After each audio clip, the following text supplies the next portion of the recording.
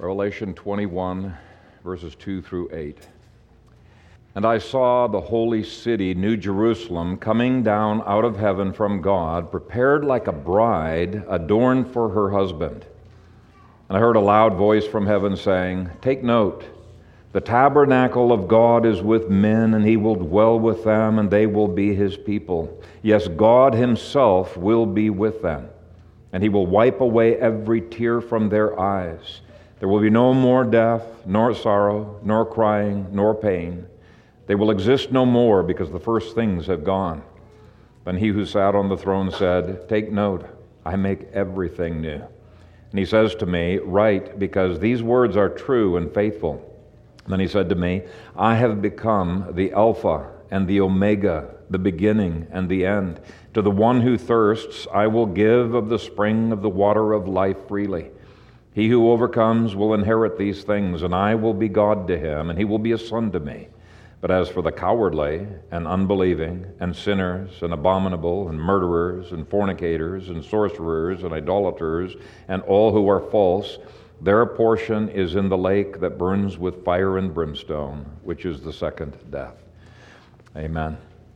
Father, we receive your word. We submit to your word. We love your word. We cherish it. It is our desire to understand it, to obey it, and to worship you through it. And so we pray that you would continue to receive our worship through the merits of Jesus. In his name, amen. Well, last week we saw that verse 1 takes place after chapter 20. It occurs in eternity, and it clues us into the fact that Jesus is going to be showing John everything that he has achieved, accomplished over the previous thousands of years, but he's going to be doing so from the perspective of eternity. There is coming a time when there is nothing more left to be done. It will have been accomplished, and the first 8 verses show us how he made all things new. He first of all describes the utter newness of the eternal state in verses 1 through 4. Then in verses 5 through 6, he shows how this newness started in history, actually, or as Douglas Kelly in his commentary says, it started in the old and is fulfilled completely by eternity. And then the next verses 6 through 8, he shows that it is persevering faith, not any other kind of faith. It is persevering faith alone that enables us to get into the new world of endless life and joy and victory. So that's where we're going today. First of all, the newness of our eternal state. Now, I didn't put verse 1 in there. I probably should have into the reading. But we saw last week that there very literally is going to be a new heavens and a new earth.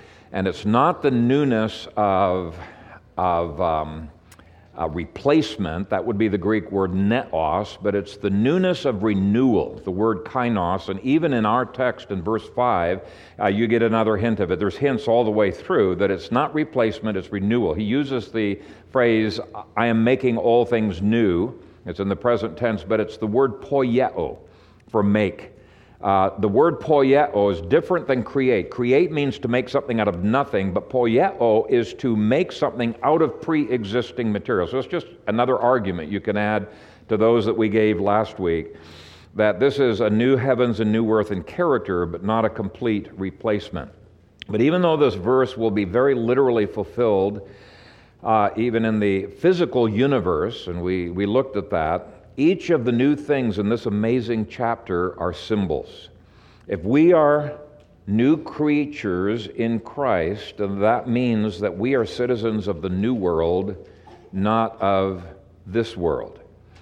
We're citizens of the new world. The old heavens and earth really represent the kingdom order of Adam. A lot of full preterists like to think, no, it's just strictly restricted to Judaism, but that's not true. It's the kingdom order of the first Adam, and the new heavens and new earth is the kingdom order of the new Adam, the Lord Jesus Christ. There's a sense in which we are pilgrims. We are strangers in this world.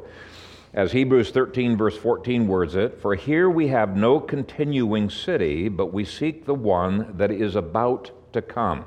Now, it doesn't say about to in the New King James, but that's the literal Greek. It's about to come. In AD 70, this continuing city was coming down from heaven and invading the earth. Isaiah 66, verse 22 says, nothing of the sin-stained state of the universe is even going to be remembered. That's how completely it's going to be done away with.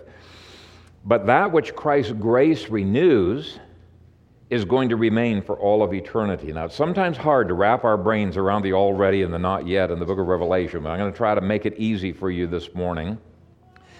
We saw last week that the last phrase of verse 1, that the ocean is no more, I think it's going to be literally that way. There will be no ocean on the new earth.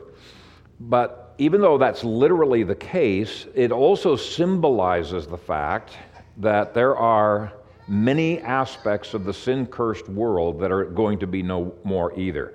In Beale's commentary, he shows how Revelation uses the word sea to symbolize at least 5 very, very bad things. And those bad things will not make it into eternity. He says, first of all, it symbolizes cosmic evil. Second, he says it symbolizes rebellious nations. You know, even in Daniel, you see all these empires coming out of the raging sea, right?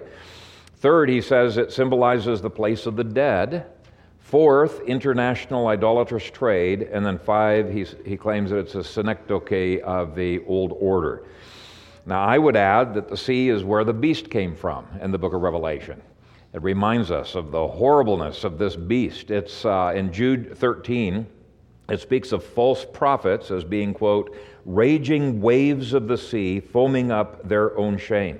So the raging of the ocean is a symbol of rebellion, the abyss. It's the symbolic name of the abode of Leviathan or Satan. Because it's a symbol of all of these things that are against God's order, even the symbol can't make it into eternity, let alone what was symbolized. Then verse 2 says, and I saw the holy city, New Jerusalem, coming down out of heaven from God. Now people debate whether the New Jerusalem is a literal city or whether it is a symbolic city. And you know my position all the way through the book of Revelation. I say it's not an either-or kind of a thing. All of these symbols are literal realities that you have.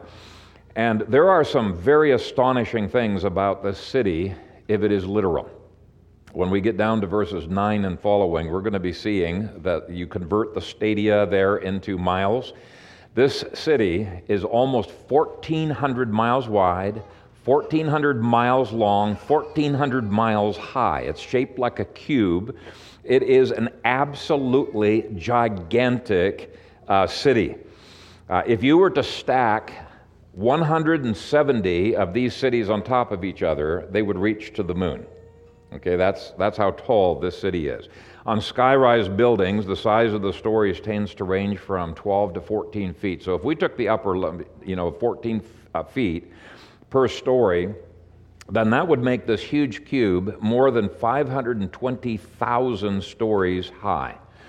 Now, one person went through all the math to try to estimate how many people could be housed in this amazing city, and he came to the number of 1 quintillion people. That's 1 billion people, or that's a 1 with 18 zeros after it. Now, I think we're probably going to get more of a mansion than what he laid out for us. But even if you halved it, or even if you quartered it, took a quarter of his figure, there are not that many people who have existed on planet Earth so far. And so I think that this city, the size of it, indicates to us that there are so many more elect that God is going to be bringing into the number of the bride. So the exact size shows that there is an exact limit to the number of the elect. Only so many can fit in it. But the enormous size of that exact limit shows that there are far more yet to be saved, like the sand of the seashore. And we're going to be getting to a much more detailed description of that pretty incredible city on another sermon. But what I want to do here is to emphasize that the city symbolizes something. It symbolizes the bride of Christ. Verse 2 says, and I saw the holy city, New Jerusalem, coming down out of heaven from God, prepared like a bride adorned for her husband. So the city itself is prepared like a bride. Now, down in verse 9, which you don't have in these notes, but in your other Bibles you will see it, the angel says to John, "Come, I will show you the woman, the Lamb's bride." And in verses 10 and following, you don't see him talking about the bride at all. What's he showing him? It says he showed him the New Jerusalem. So the city of Jerusalem is the bride, and the bride is the city. And we speak of cities that way today. The city of Omaha can refer to its inhabitants, or it can refer to the buildings and the structure. So when we get to verses 9 through 27, we're going to be saying that there are a ton more symbols that talk about this bride and what she is going to be like and the trajectory of her life. So even though I believe there's going to be a literal city, and there is a literal city right now, spiritually, that's going to be coming down upon the earth, I just want to look at the symbolic nature of this city. What is it that it shows about the trajectory of our lives? First of all, it is a holy city. To me, this means the bride's going to get cleaned up.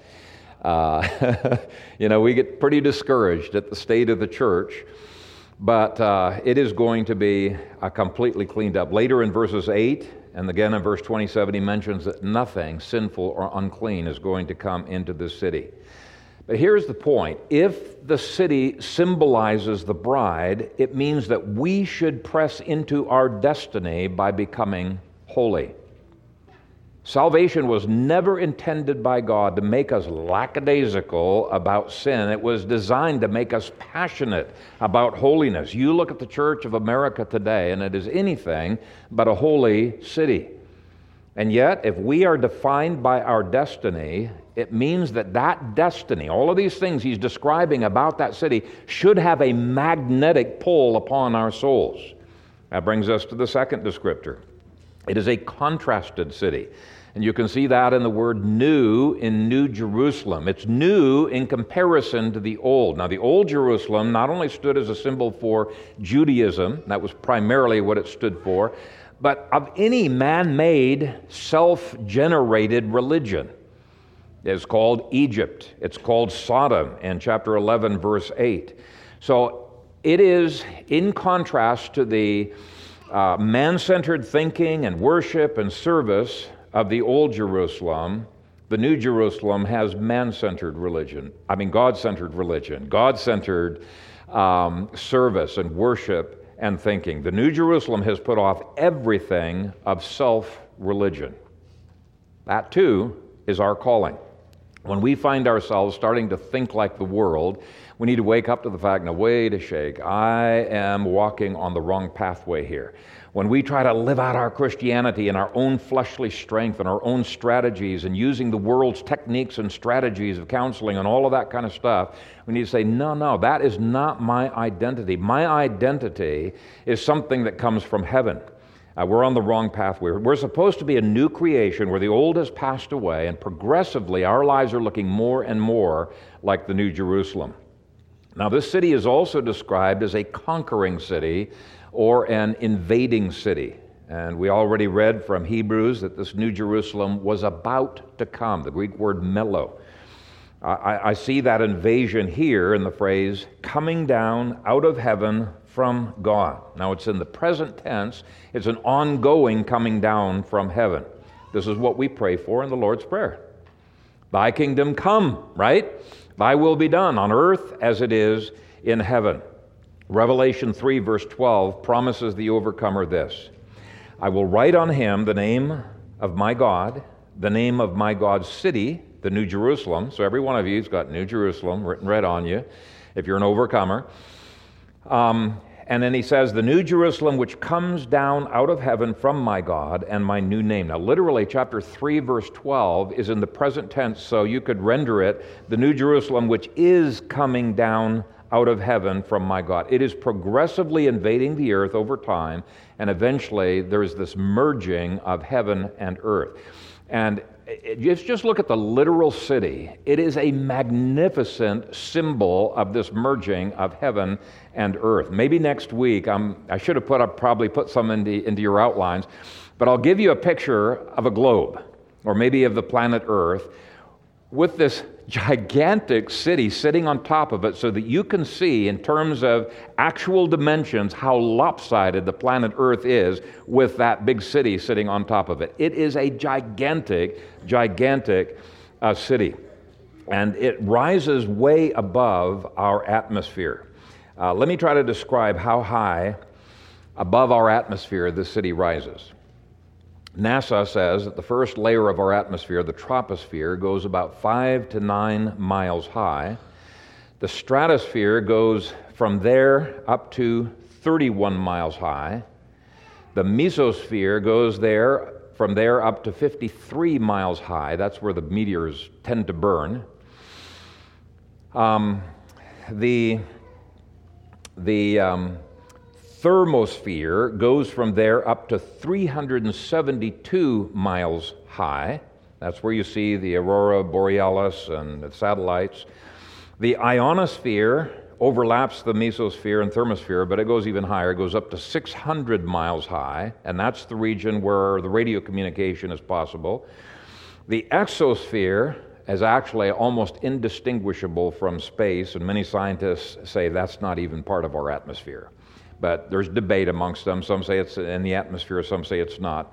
For example, just to give you an idea, the space station is way below the exosphere. So the top of this New Jerusalem, when it is resting on the earth, will be in the exosphere, and the top of it will be at least 800 miles higher than the thermosphere, what most scientists speak of as the outer limits of our atmosphere, 800 miles higher. And by way of comparison, International Space Station is 250 miles up, and the top of the New Jerusalem is 1,150 miles higher than the space station. You're getting a little bit of a dimensions. This is a gigantic cube. The JSON ocean observing satellites are 830 miles up, and the top of the New Jerusalem will be still 600 miles higher than those JSON satellites. This is, again, what makes some people think this can't possibly be a literal city. It's got to be purely symbolic. And I'm not going to deal today with whether it's literal or symbolic. You'll have to wait a later sermon for a discussion of that. I actually think planet Earth is going to be a massive degrees bigger than our current planet is when God renews it, and I'll give you some of the hints on that. But heaven and earth are merged. It's earth being heavenized. This is a marvelous symbol. So here's the New Jerusalem. It's resting on the earth, and while it's resting on the earth, its top is in outer space. Okay? It's just a marvelous symbol of the merging of heaven and earth together. Earth has become heavenized, is what it's teaching. Now keep in mind the many verses that speak of us being brought to the heavenly Jerusalem in worship, and heaven invading earth. It's progressive. So when God's will, as we pray in the Lord's Prayer, is perfectly done on earth, that's not going to happen in history. That'll be happening in eternity. When that happens, then that's the appropriate time for the physical city to be coming down, if it is physical, to be coming down and resting upon the earth. But it has already come legally in Jesus, in his death, burial, and resurrection, especially in his resurrection. It's legally come. He purchased it. It's progressively coming more and more as hundreds of thousands of church worship services are brought into the New Jerusalem. You can read that in Hebrews 12, and will ultimately rest upon the earth, both literally and spiritually, in its fullness. So even though the Bible uses this coming down from heaven figuratively of the growth of the bride, I believe there is a day when very literally there's going to be a city, there's going to be a New Jerusalem that right now is in heaven, that will rest upon the new earth, and we'll look at that in a later chapter. Now, the next description is that it is coming down out of heaven from God. From God. Hebrews 11, verse 10 says that God is the builder and maker of this city. Now, in contrast, all human religions originate from earth. They originate from man. What is distinctive about Christianity is that even though it affects everything that we do here on this planet, every bit of it comes from heaven. Every bit of it comes from God's grace, at least that which is worthwhile and God-honoring, what God considers true Christianity. That's not to say that Christians don't live fake Christianity from time to time. You look in Colossians 2, verses 20 through 23, it says that the self-imposed religion and legalism and false humility and abuse of their bodies that the Colossian Christians engaged in was of no value against the indulgence of the flesh. They were trying to be sanctified by their own strength. He said, no, that has no value whatsoever in our Christianity. Why? Because it comes from below. It's not wrought by God's grace. In contrast, Colossians 3, 1 through 3 says this, "If then you were raised with Christ, seek those things which are above, where Christ is, sitting at the right hand of God. Set your mind on things above, not on things on the earth, for you died, and your life is hidden with Christ in God. When Christ, who is our life, appears, then you also will appear with him in glory." So our identity really is tied up in heaven. We have resources in Christ in heaven, like that bank account I keep referring to in Ephesians 1, verse 4. We've been blessed with every spiritual resource up there, and by faith we need to be receiving those heavenly resources for everything we do on earth. And that's why Colossians, after it says, seek those things which are above, it says, those who do that, if you seek those things which are above, it's going to transform how husbands and wives relate to each other, how parents and children relate to each other. It transforms how you relate to your work and everything else. In other words, it's not pie in the sky by and by like, oh, maybe something will happen. No. When we seek those things above, it right now impacts the way that we live. It's heaven invading and changing earth. But next, it is a prepared city, prepared like a bride. Who prepares a bride for marriage? Her parents do, right? Well, God the Father has been preparing us for Jesus. Your days and your weeks and your years are not to prepare you for your retirement. That's the way we tend to think, right? Retirement, and yes, the Bible does command us to lay up for our old age, but retirement and your work days and all of the things, hundreds of things that you are doing here on this earth are designed by God to be lived in a way that it's preparing you for Jesus. Christianity is not about self-fulfillment, even though Jesus very much fulfills every one of us. It's about preparing you for Jesus. By the time the second coming has happened, the bride will be fully prepared for him, to spend eternity with him. And I think we tend to miss this in our day-to-day Christianity. We become so self-absorbed rather than saying, okay, my eating breakfast is part of preparing me for Jesus. It's strengthening me for this day of work. Everything's about preparing for Jesus. Next, it speaks about an adorned city. Now, the adornment of this city, it's a pretty marvelous adornment. When we get to verses 11 through 21, we'll have a lot to say about that then. But God wants the church right now to be adorning the gospel in our lifestyles. Keep in mind, Hebrews 12, 22 through 23 says that we have come to the heavenly Jerusalem right now in this worship service. This is what we're coming before the angels of heaven into the New Jerusalem. This means that how the church adorns herself for the ongoing wedding feast shows respect or disrespect for her Lord. There really is something different about worship services that have the communion meal versus going to a Bible study. Going to a Bible study is a totally different thing. This is coming before the marriage supper of the Lamb. This is where we gather before God's throne room, before the angels of heaven, according to Hebrews chapter 12. So Hebrews says how we relate to this throne room should be different when we come into the worship service here than when we go to a Bible study. Okay, so I never divide between the literal and the what it symbolizes. And let's look at the literal for a little bit. If you want a humorous book on what to wear to church, read my book, Dressed Up for Church. It's my only attempt at theological humor. You can see if I've succeeded or not. But all the way through, I try to inject that. This is Peter Hammond's, by the way, favorite book of all the books I've written, and he has published, I don't know if it's tens of thousands, but he says he has distributed thousands and thousands of these books in Africa. He really likes this book a lot. And I'll just give you a hint. My recommendation for how to dress up for church, I don't recommend that you come in suits and ties necessarily, but there is a difference in how we approach.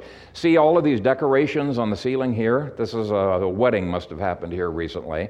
If you just think of yourself as guests coming to a wedding of a huge dignitary, how are you going to dress for this event is the way you ought to be thinking about how you dress for a worship service. Okay, so that's the literal side of things. Today, I'm mainly focusing on what these literal things symbolize. What does adornment symbolize? Well, Titus 2, verse 10, tells slaves to be good workers, not pilfering, but showing all good fidelity, that they may adorn the doctrine of God our Savior in all things.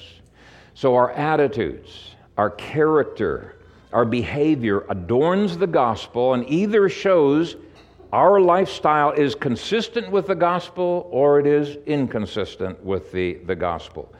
How do we look as a church to a watching world? When I look at the church and many of the things that it does, there's just more and more scandals and controversy that keeps coming up. There are many churches out there that are seeking to be faithful, but a large portion of the church in America looks more like a prostitute that's interested in anything and everything except for being holy in Jesus and committed to Jesus. And we really do need to be evaluating, how do I look, Lord, before a watching world? Don't separate between the literal and the spiritual. We've seen that the symbols of Revelation almost always have a literal counterpart. So there is adornment. There's adornment. The last symbol is that it is a married city. The city is prepared like a bride adorned for her husband. The church is covenanted with Jesus. Marriage supper, actually, we've seen before in Revelation, started in AD 70, not in AD 30, it started in AD 70, and it's going to continue all the way up to the second coming when the consummation of this marriage takes place. And that is perhaps the most glorious thing that is signaled in eternity, experiencing the presence of Jesus and the presence of God in a far more glorious way than we have ever experienced it before. Verse 3 says, "And I heard a loud voice from heaven saying, 'Take note, the tabernacle of God is with men, and he will dwell with them, and they will be his people. Yes, God himself will be with them.'" Back in 2015, there was a devotional that caught my eye. And the devotional said, "We know very little about heaven, but I once heard a theologian describe it as an unknown region with a well-known inhabitant, and there is not a better way to think of it than that." We may not know a lot about heaven. There's actually a lot more than some people think there is about heaven. But we do know the one who has gone there to prepare a place for us. And once eternity hits, we will no longer feel distant from God. All of our spiritual dryness and joylessness will be gone as we bask in his presence. Now, that doesn't always happen right now. At least with me, it doesn't always happen right now. Even David, who was a man after God's own heart, felt times of dryness. He said, "Where are you, God? I don't feel like you're in my life at all." He just felt like a dry, thirsty deer panting for the water brooks. And yet when we get to heaven, that's no longer going to be the case. Many of you can testify with me that you have experienced the absolute, overwhelming delight of having God's presence in your life, his communion, his fellowship, his ministering in your soul. And it is something that we can experience more and more right now. Here's Christ's promise. "If anyone loves me, he will keep my word, and my Father will love him, and we will come to him and make our home with him." So even though the ultimate fulfillment of this glorious promise is in heaven, we can enter it more and more while on earth. It's a part of the newness of the new things. Now, verse 4 highlights another thing that is utterly new. It says, and he will wipe away every tear from their eyes. There will be no more death, nor sorrow, nor crying, nor pain. They will exist no more because the first things have gone. Now, does God wipe away our tears right now? I would say, yeah, he does. He wipes away our tears over and over again, but we still have more tears and more pain. And we experience death, and there's all kinds of things. Why? Because we are living in history. But that's going to be gone in heaven, and because I spent a fair bit of time on this last week, I'm not going to say a lot about this, but it should make our hearts yearn for heaven. Every time you weep, it should make you realize, this is not the final fulfillment of what God has for us. Every time you go to a funeral, it should remind you there is so much more in store for us in heaven. When he wipes away our tears now, it should make us look forward to heaven. But Jesus interrupts his vision in order to make it crystal clear that the newness of eternity starts in history. He's already hinted at it, but here he makes it crystal clear. Then he who sat on the throne said, take note. So he's going to give John some information he might not otherwise pick up immediately from the vision. And the first thing Jesus wants John to take note of is that we don't have to wait for thousands of years to experience at least some of this newness. He tells John, I make everything new, and literally the Greek, it's in the present ongoing tense. He says, I am making all things new. Right while he was speaking to John in AD 66, he was in the process of making all things new. And it shows that making all things new is his goal in history. It's not to abandon the universe, it is to renew this universe. He starts with the individual who we saw already, maybe last week, I'm not sure, but whom 2 Corinthians 5:17 says has become a new creation where the old has passed away and all things are made new. In fact, Chilton in his commentary points out the only difference between 2 Corinthians 5:17 and this passage is that Paul is addressing the individual who has been made a new creation, and this is indicating that there's a progressive newness that is being brought to the bride over history and ultimately in eternity as well. But Christ will also progressively renew everything in the universe. So this renewal goal will succeed because Jesus right now has the power to do it and states categorically he is progressively doing so. Second, it is guaranteed because of the inerrancy or the accuracy of his word. His very reputation as the truth demands it. It says, and he says to me, write, because these words are true and faithful. We can bank on the renewal of ourselves individually, the renewal of this earth as the gospel progressively goes forward, and the final renewal. We can count on it because Jesus speaks inerrantly. So let it be written, so let it be done. Now, unlike the Pharaoh in that movie, The Ten Commandments, where that phrase comes from, Jesus always follows through.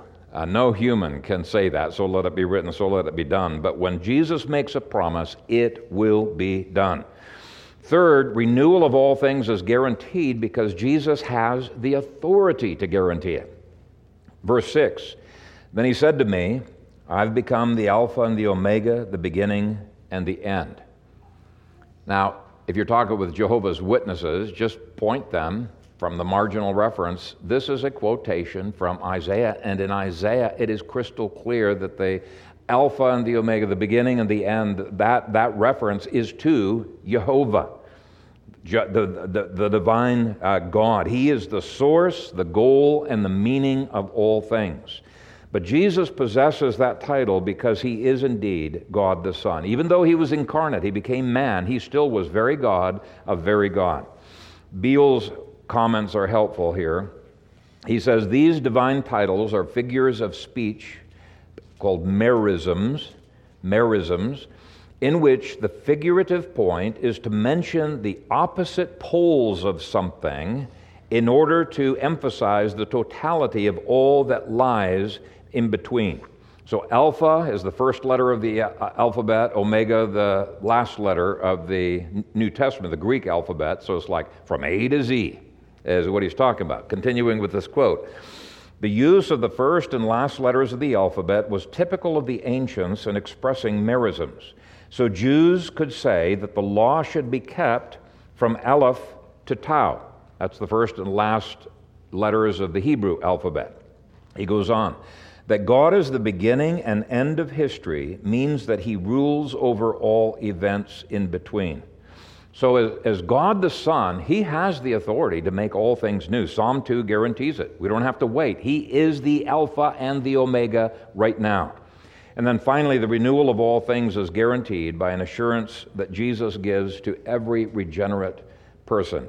You can taste of the powers of the age to come right now. He says, to the one who thirsts, I will give of the spring of the water of life freely. So when we get to chapter 22, we're going to be looking at this river, this waters of life. And so the question comes, do those who drink of it, are they drinking of it in eternity, or are they drinking of it in history? And the answer is yes. And this verse indicates we can start drinking right now. That water symbolizes the Holy Spirit that is given to all who will believe. Will we drink more fully in eternity? Yes, we will. But we have the incredible joy of being filled with the Holy Spirit right now. Hallelujah. And in verses 6 through 8, Jesus shows how persevering faith gets us into the new world of endless life, joy, and victory. The only kind of faith that saves is the genuine faith that perseveres and overcomes. And the reason I'm emphasizing this is there's a lot in the church who hold to what is called easy believism that never changes their life whatsoever. They just see it as a ticket to heaven, and now they can go about selfishly living their lives. But true faith always changes us. First, God has to create the thirst in people before they will even want to come to the living waters. We know from other scriptures it is all of grace. Even faith is a gift of grace. But having created the thirst, he satisfies us with living waters so abundantly that they are not only enough for us, they overflow. We can't contain them, and they flow out of our being as what John says, rivers of living water. Let me read that. John 7:38. He who believes in me, as the scripture has said, out of his heart will flow rivers of living water. So that is what genuine faith ushers us into. Next, verse 7 describes the believer as an overcomer. He who overcomes will inherit these things. Now again, without the fifth point of Calvinism, which is the perseverance of the saints, you don't have true Calvinism. Doesn't just mean that we're going to get to heaven. It means we will persevere all the way through to heaven. God's grace enables us to do that. The only saving faith is a persevering and overcoming faith. Here's what Chilton said on that verse. As we have already seen, St. John does not allow for the existence of a defeatist Christianity. There is only one kind of Christian, the conqueror. The child of God is characterized by victory against all opposition, against the world itself, 1 John 5:4. And the verse he references, he doesn't quote, but let me read it for you because it's a powerful one. 1 John 5:4 through 5 says, for everyone born of God overcomes the world. Note that, everyone. Everyone born of God overcomes the world.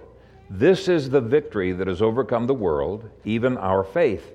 Who is it that overcomes the world? Only he who believes that Jesus is the Son of God. So true faith is a gift of God, according to numerous scriptures. Basically, God gives us a brand new tool. It's called faith. And with that new tool, we have the ability to receive all kinds of new things that we've been resourced with in heaven by Christ.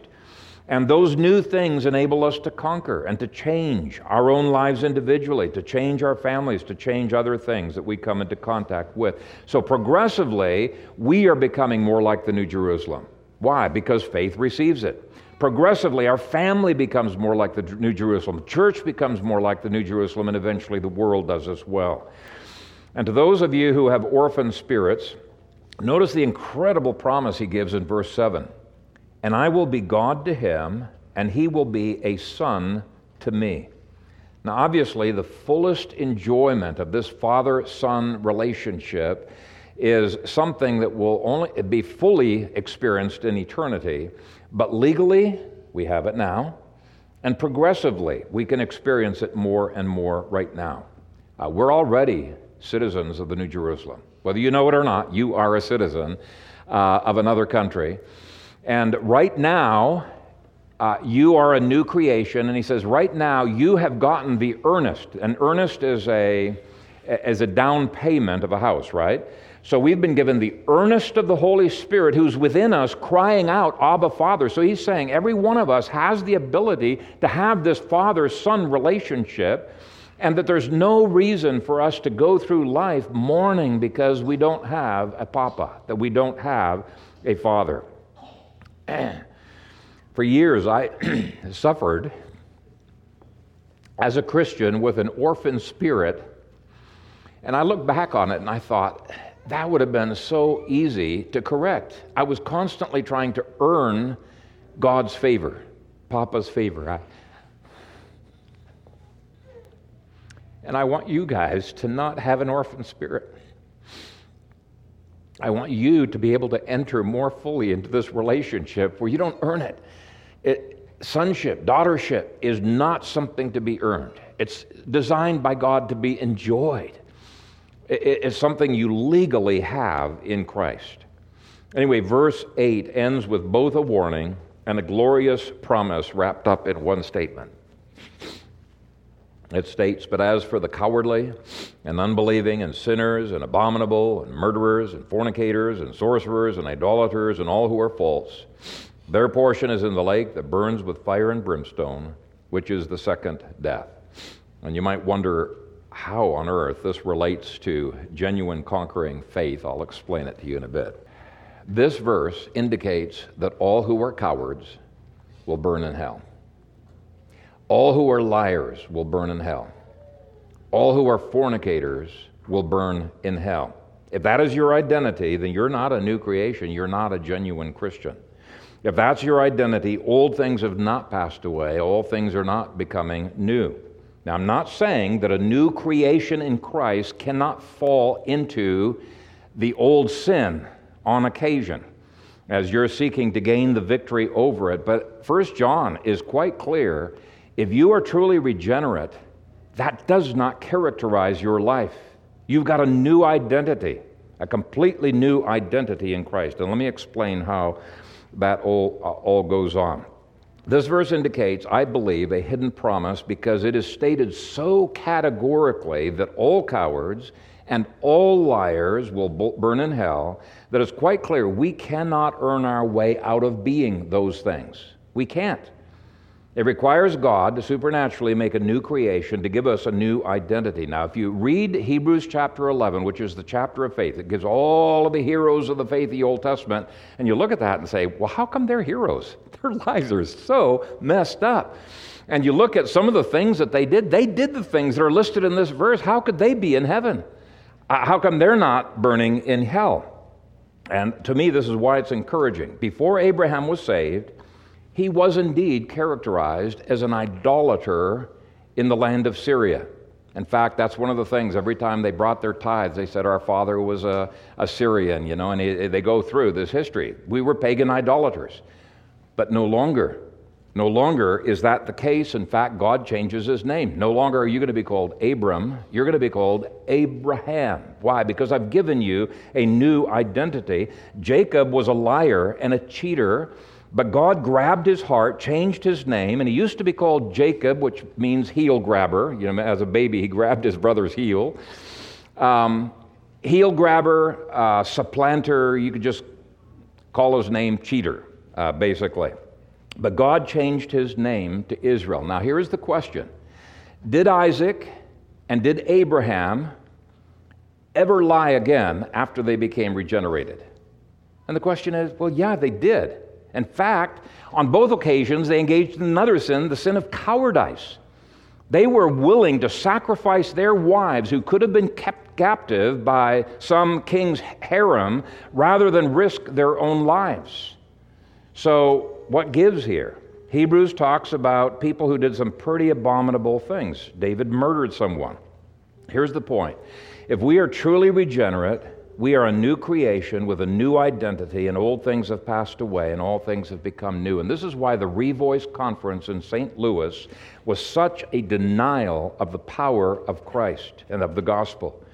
It wanted to be evangelistic. Praise God, that's good. And they have some good points. But they wanted to welcome sexual minorities, is what they called them, the LGBTQ plus community, into their churches and insisted they don't need to change their identity. They do need to change their behavior over time, their sexual behavior, but not their sexual identity. And so they speak of gay Christians and trans Christians and queer Christians, and they celebrate that identity. And in one of their lectures that I listened to, they even say that part of that identity is going to be making it into the New Jerusalem. That's blasphemy. No, that is part of the old that is put off. Now, they think this makes them a gospel-centered church. It is actually the exact opposite. Their false theology removes all hope that the gospel can ever give people a new identity, new desires, new victory in Christ. In 1 Corinthians 6, Paul speaks of a whole host of perverts and sinners that got saved. And once they are saved, he does not call them, as Revoice does, trans Christians or gay Christians. No, he says the exact opposite. He says, and such were some of you, but you were washed, but you were sanctified, but you were justified in the name of the Lord Jesus and by the Spirit of our God. See, that's the good news of verse 8. David and the Apostle Paul did not need to think of themselves as murderers any longer. Okay? They were formerly such, but they were new creatures in Christ. And the point is, if that's true of murder, it is true of every other sin. Don't throw up your hands in despair thinking, I guess I'm always going to be ... You can fill in the blank. Instead, what you need to say is, even if you have fallen into sin for that same sin for the 100th time, you need to get up, get back on the road of holiness, and affirm, my old life is not my identity.